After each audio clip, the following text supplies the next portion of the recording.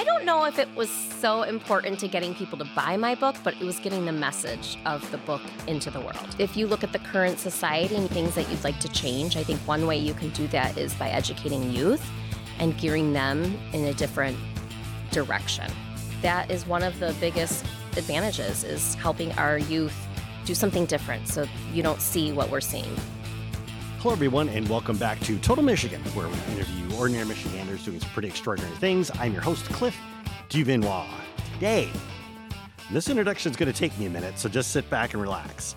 We got an award-winning author with us today of 11 books, and you probably know some of the books, some of our early ones, actually, Juice Box Bully, Empowering Kids to Stand Up to Others, as well as Spaghetti and a Hot Dog Bun, which makes me just want to try that. Okay, Having the Courage to Be Who You Are.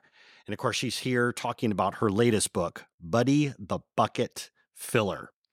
And she's been featured in the Detroit Free Press, NPR, Fox News, Time, and the list goes on and on. She owns her own publishing company. And if she wasn't busy enough with her husband and kids, she's running a nonprofit.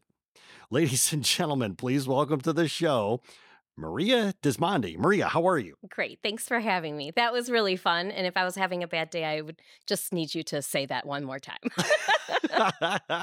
I'll have this on audio so you can listen to it as many times as you want. Bad day play. Yes, exactly. All right.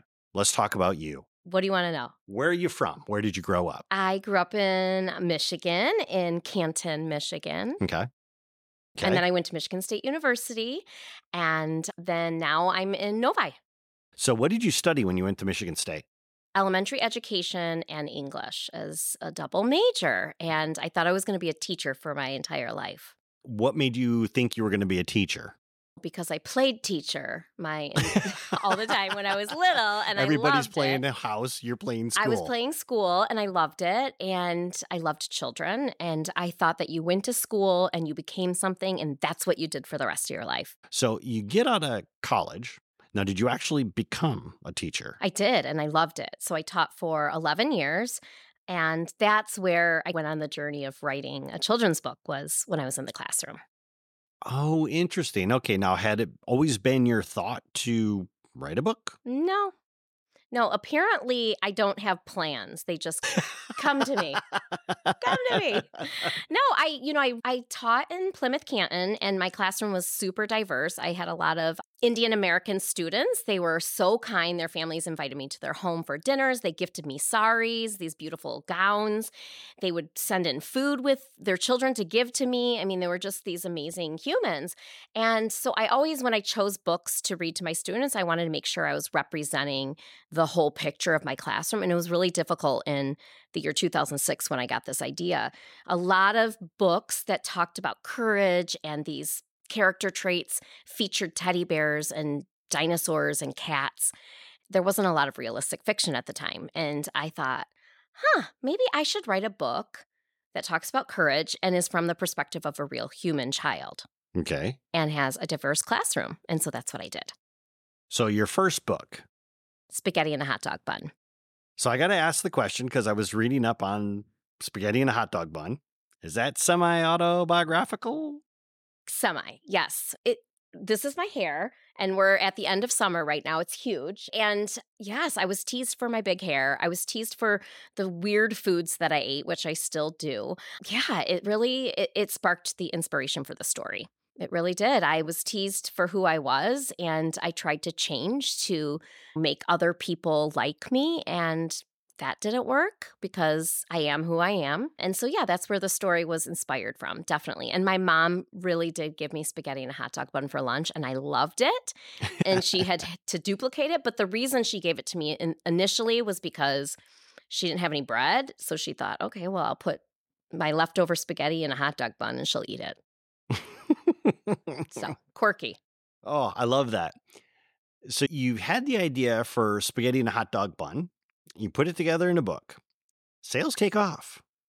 You have gotten a lot of love for this book online. I checked Amazon and it's like 2,900 plus 4- and 5-star reviews. Yeah, it might be around, something like that. Yeah, it's interesting. I think teachers and families just connected with the character because she is in this situation where someone's being unkind to her, and then that person needs help, and she knows the right thing to do is to help him.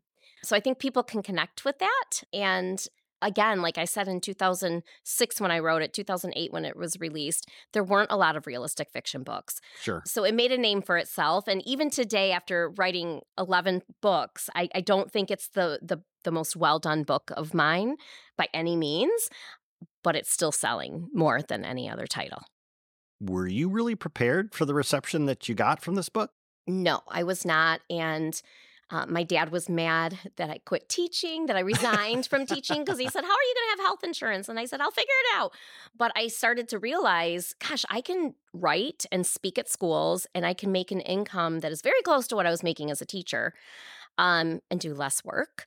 And at the time, we were starting a family. And so I just took the risk, which it's a big risk. And my husband believed in me, so that was helpful. We were living in a 1-bedroom home at the time, and I found out I was pregnant right when the book was about to come out. So it was a big risk to do this and to leave that income, but we did it.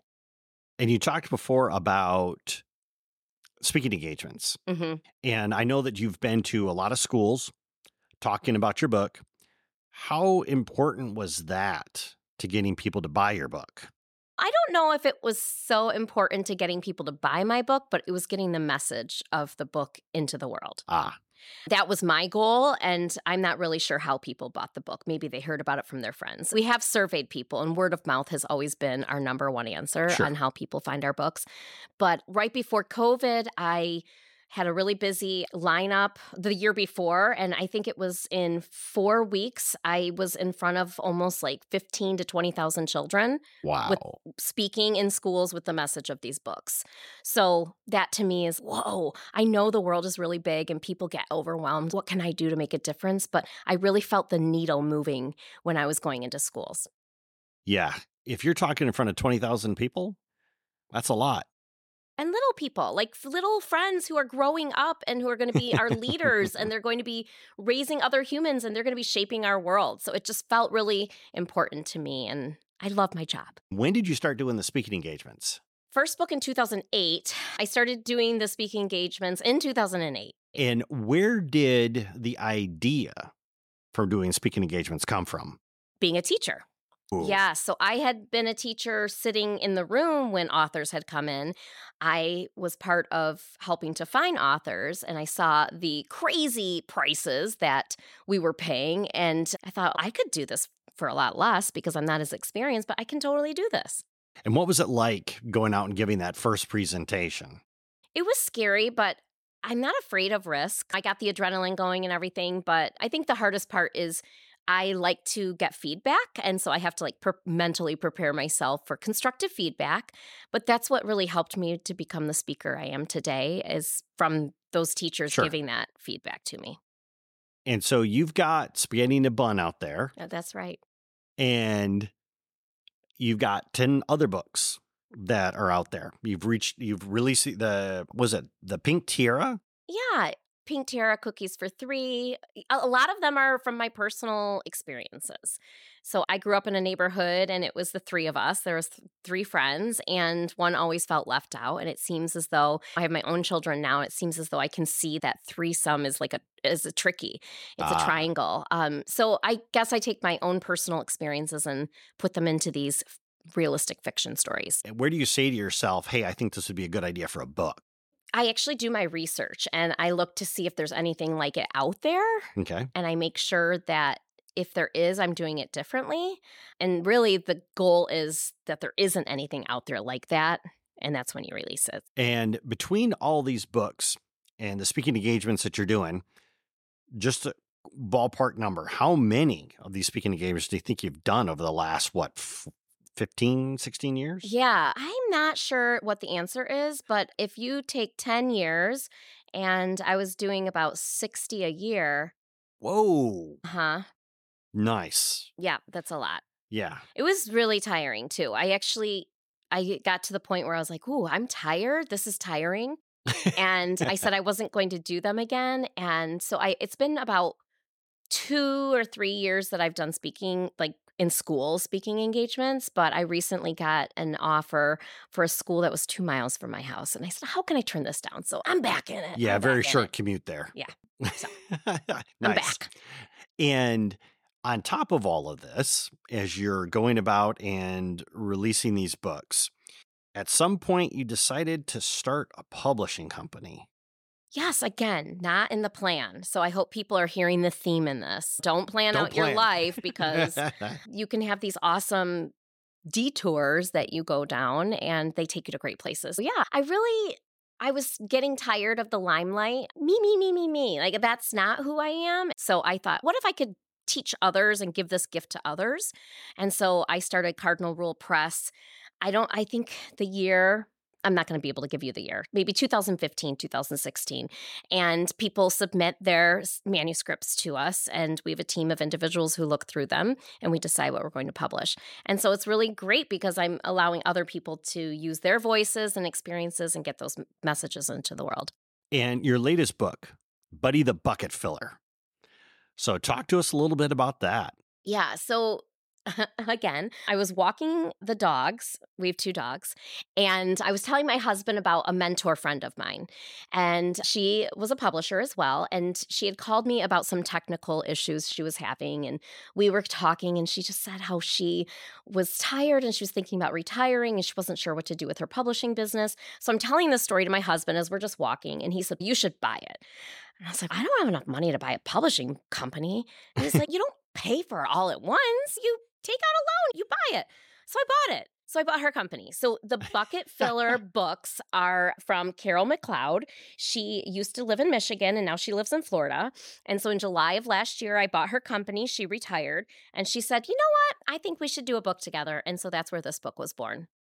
And what's the idea behind the book? Yeah, so bucket filling is the idea that Carol got many years ago at a conference. She was inspired that we all walk around with these invisible buckets. So I actually want to turn to the page that shows you what kind of you want to imagine as you're going through life. So here we are, we're at a restaurant. You can see all these invisible buckets. So everyone has this invisible bucket, and there's hearts and stars when you're feeling good. You've got good thoughts and feelings. And sometimes your bucket is empty, and that's when you don't have those good thoughts and feelings. So the whole concept around bucket filling is that when you do and say nice things to others and to yourself, you're filling your bucket and it's full. So it's a visual for children. And when you're not kind to others, you're dipping into their bucket and you're taking those things away from someone. And if you're not kind to yourself, you're taking things away from yourself. And then there's also a lid. You can put a lid. Those are like the boundaries we can set for ourselves, and we can help others to set as well. So Carol, her and I both published our first books around the same time from the same publisher. So we have known each other for years, and the bucket filling concept went crazy. And her books alone have sold 3 million copies. Nice. Yes. And so that's where she said, I want to write a book with bucket filling. And I said, you've never written a realistic fiction book. So let's combine my craft with yours on bucket filling. And that's where this book came in. Absolutely love that. For our audience, we're going to take a quick break to thank our sponsors. And when we come back, Maria is going to continue to dazzle us with the life of a writer and all the goodies that comes with it. We'll see you after the break. Are you enjoying these amazing stories? Michigan is full of people that are doing some pretty extraordinary things. If you want these amazing stories sent directly to your inbox, head over to totalmichigan.com, enter your email address, and get them today. What are you going to get? I'm glad you asked. First, you're going to join our awesome Michigan community. Second, you will get an email that includes the top 5 interviews from the show sent directly to your inbox. Third, you're going to get exclusive behind-the-scenes information about the show. There's a lot of things that are happening to grow this movement beyond the confines of just a radio show and a podcast. You'll get advance notice of upcoming guests and early access to their interviews. Now, to get all these goodies, just head over to totalmichigan.com/join. Enter your email address and join our awesome community today. Hello, everyone, and welcome back to Total Michigan, where we interview ordinary Michiganders doing some pretty extraordinary things. I am your host, Cliff Duvinois. Today, we're chatting with award-winning author, Maria Dismondy. Just real quick, I have to give a shout out to the people at Charlene Hughes Books in Frankenmuth for allowing us to use their place to record today. So make sure to show them a little bit of love when you're going through Frankenmuth. Maria, So before the break, we were talking about Buddy the Bucket Filler. And you were actually telling me some interesting facts actually about the book. And I want to make sure that we capture those for the audience. So if you would, share with us those facts. Yes, I think it's important to note that the book is actually set on a cherry farm in Michigan. So both the author and I, Carol and I, both grew up in Michigan and live in Michigan. Well, lived for her. And yeah, so we thought it was really important to bring a part of Michigan into the story.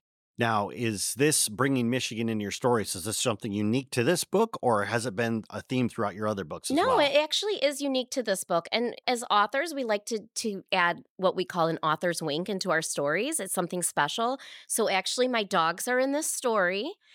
And if you purchase or go to the library and get spaghetti and a hot dog bun, there's a cardinal that's hidden on almost all the pages. So those are author winks. Couple secrets to share with your audience. Ooh, and what does the cardinal stand for? Traditionally, a cardinal is a reminder of someone that you lost. And Okay. so I always loved cardinals, so I put it in my first book, and I named my company after them. And if you didn't have enough on your plate already, here we go with the nonprofit. Talk to us. What is the nonprofit? What is it about? Many years ago, my girlfriend and I, Meg Keys, we started making spirits bright. And we just knew that we were blessed in our lives and we wanted to do something for others. And then life, we worked on it for a couple of years. Life took over, we put it aside. And so more recently, I just said, you know what? I want to bring this back, but I want it focused on books. So Making Spirits Bright is a nonprofit here in Michigan, and we are dedicated to getting books into the hands of children who don't have access to stories. A lot of times you hear them called book deserts. So we're trying to go into those deserts where they don't have books and fill them. And we're partnering with some really cool partners in Detroit, 2 different partners that I can't mention yet, but if you check out our nonprofit, you'll find out soon. But we are doing book donations, book drives. We're getting books and we're sorting them and we're distributing them. And it's really great. So you just give away the books. Yes. And I'm hoping that we can also provide tutoring with that. So I'm just in the beginning phases of redeveloping it. And it literally keeps me up at night. And I can't stop thinking about it. And it's joyful.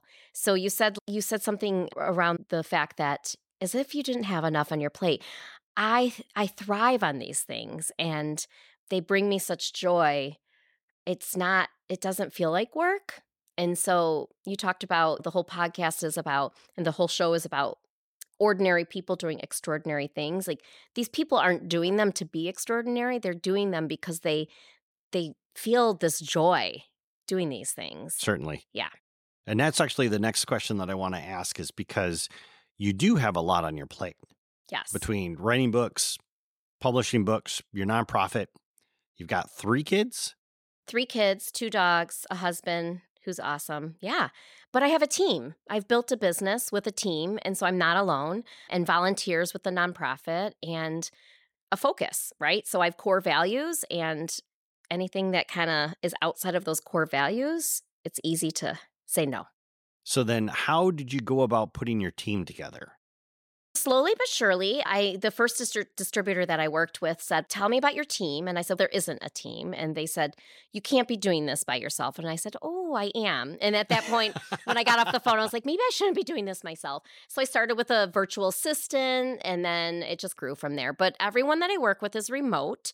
We have some interns from U of M, Michigan State, Ohio State right now. And our team, no one on our team is full time. So everyone is doing what brings them joy with Cardinal Rule Press, but then a lot of my team members are also running side gigs too, these creative businesses of their own. Got you. And how has your experience with the virtual assistants been going? Good. Really good. Yeah. Communication. I think it's hard to be a team where you're meeting on Zoom, but that's all I've ever known. And it works for me as a mom because I'm always there for my kids. I'm at home when I'm working. And so one of the things that typically comes up, especially if you're building a team, because I'm starting to understand now how your book business is being structured. Some of the hardest things to do is when you first get that first assistant, because you're so used to when you're doing everything yourself, you can control everything. Oh, yeah. Mm-hmm. Then all of a sudden now you're bringing somebody in. So the first question I got for you is, I know that there's a key difference between hiring a virtual assistant in the States versus overseas. Yeah. So you said you've got assistants that are at U of M and Ohio State. So clearly you're in the U.S. No, I have some out of the country as well. Oh, interesting. I do. The first virtual assistant I ever hired, she's still with me today, Lisa May, and she's in the Philippines. And the reason I hired her is because I had a friend who was already working with her for many years. So I brought Lisa May onto the team. And I have trust issues, and she's a loving, caring person. Well, you're an entrepreneur. We all have trust issues. She's a loving, caring person, and I make a lot of mistakes in my life. I never went to school to be a business owner. I've made so many ridiculous mistakes. So when I bring on team members and they do make mistakes, it's like a no-brainer to me. So I'm not one of those people who's, oh my gosh, they made a mistake, they're a bad hire. So it's been easy for me in the fact that when people make mistakes, it's okay. But I have hired a few people that haven't worked out because, once again, I'm having to learn all these things through podcasts and through audiobooks. Like, how am I supposed to be a business owner? How do I run a nonprofit? So it's all education, learning, and trial and error. Hey, experience is a great teacher. Yeah, sure. When you're going out and getting your first VA, the lady that you hired from the Philippines, Lisa May? Yep. What were some of the responsibilities that you gave her? Areas that were my weaknesses. So spreadsheets and numbers, things that I really didn't have in my wheelhouse. So taking my strengths, keeping my strengths with me, and then giving her my weaknesses. And what are some of the other jobs and tasks that you've come up with along the way? Because I usually, when I talk to an author, spreadsheets doesn't come up. No. Right? It's all about the words. It's all about paper, pencil. So, well, because if authors want their books to sell, you have to market. And marketing includes spreadsheets. Stop. Marketing is a big part what of is it. this? I know. Yeah, I've had a lot of really good mentors along the way who've taught me that writing is a business. And if you're doing writing for a hobby, that's wonderful, but you might not sell books unless you're one of these amazing people I'm looking at, like James Patterson or something. Oh, that could be a whole other podcast right there. I don't even want to. Yes. Don't even want to roll down that road. Yeah. I admire his success. I will say that. I'm not putting him down. I admire his success. Do you think that there's any advantage to writing children's books over adult books? I do, because I think that you're really connecting with our future. If you look at the current society and things that you'd like to change, I think one way you can do that is by educating youth and gearing them in a different direction. So I do. I think that is one of the biggest advantages, is helping our youth do something different so you don't see what we're seeing, like warm winters in Michigan. Oh, my goodness. And the one thing I noticed, too, is that you chose not to have a pen name. Correct. You used your real name. Correct. Why did you make that decision? I don't even know, but going back, maybe I would have done a pen name, actually. What's the advantages of that? So then people don't know me when I'm out in public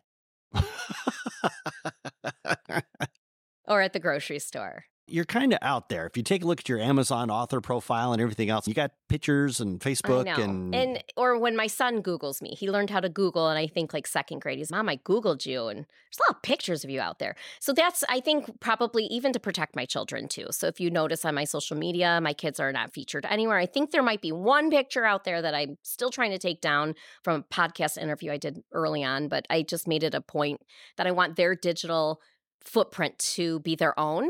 And I don't want it to be developed by their mom. So that's another reason a pen name would have come in handy. What has been some of the most effective marketing that you've done? It's huge. It is so big when it comes to writing books, marketing. And one of the biggest things I think we were talking about it was word of mouth. And so we did surveys. We've done a lot of surveys with our readers. How did you hear about our books? Word of mouth. The big question is, how do we get people talking about your books? So we give books away all the time. We're very generous with our books. We provide free programming for schools and for teachers. So they come on and they hear our author panels and they hear our authors reading stories. We have our books for free on YouTube. So we're not stingy with our books, and people start talking about us because we are generous. Another way is grassroots marketing. So social media. We don't pay for a ton of ads. We just started doing Facebook ads a few years ago. But besides that, we're grassroots style. We're just posting and authentically sharing and trying to get people to connect with our books. And that is one of the things that I did notice when I was going through your website and taking a look at your books, is that it seems like every book that you have written, below that, you have a bunch of PDFs Free. that are free, given away. So the one of them was, I think it was for the Juice Box Bully. There was a thing called The Promise.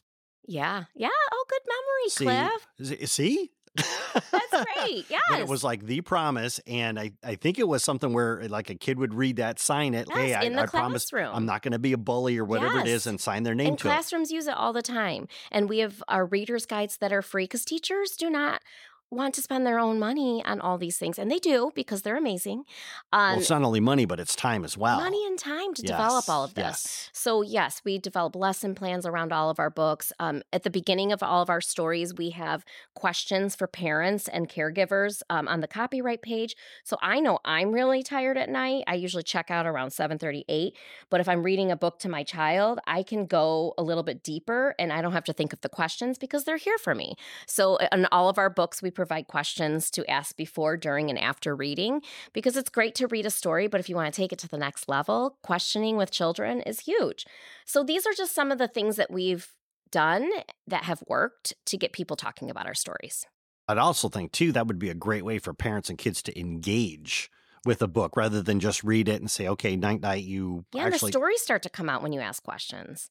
Oh, how can you connect with the character? Like in the Juice Box Bully, how can you connect with the character? Oh, someone at school said something to me today, and I felt like they were bullying me. You just never know. And those questions, correct, they help engage the adult and child. So I'm loving the creativity for this.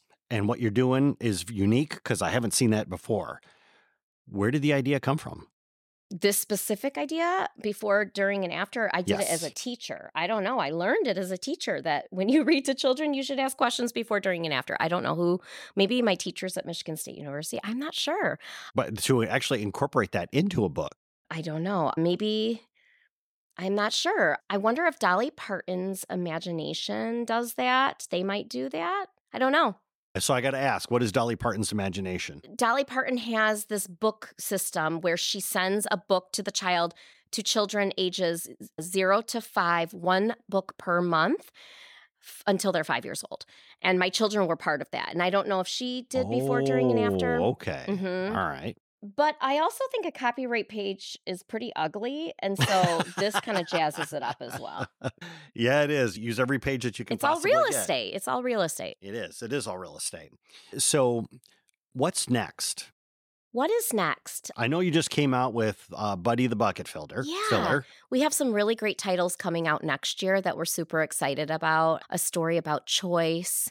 That's a little girl and a military family story. We have some really great things coming up. Another one, a foster family. And yeah, and it's so cool because I can curate these books by simply saying to our acquisitions editor, we need a book about foster families because there's not enough books out there that are quality books about what children go through and what does the family go through. And so his eyes are open looking for these things. So just the fact that you have an acquisition editor is a testament to how much you've learned. Yes. Yes. Kudos to you. Thank you. What is next? I believe in growth. And so this year I have been traveling to different trade shows. And given that we're really small, it's been scary. I said I wasn't afraid, but it has been scary and intimidating being with some of these really big publishers at these events. But I went to something called the ABA, American Booksellers Association, ALA. Those are librarians. I'm expanding. That's next level for me. Maria, if somebody is listening to this interview and they want to get your books, they want to check out more, especially all those like yummy free resources that you give away with your books as well, where's the best place for them to do that? I say go to our website, support a small business. However, if you have a bookstore in your area, you should always go to your local bookstore. I think supporting these indie bookstores is really important. And yeah, our website has all those free things on it. And if you don't have access, you don't have the money to buy the books, you go to your library because libraries are amazing, or you go on YouTube and you can hear our stories. Maria, thank you so much for taking time out to chat with us today. Really do appreciate it. I thank you, Cliff. And once again, I do want to give a shout out to the people at Charlotte's Used Bookstore and Frankenmuth for letting us film here today. And as usual, you can always roll on over to totalmichigan.com, click on Maria's interview, and get all the links that she mentioned above. We'll see you next week when we talk to another Michigander doing some pretty extraordinary things. We'll see you then.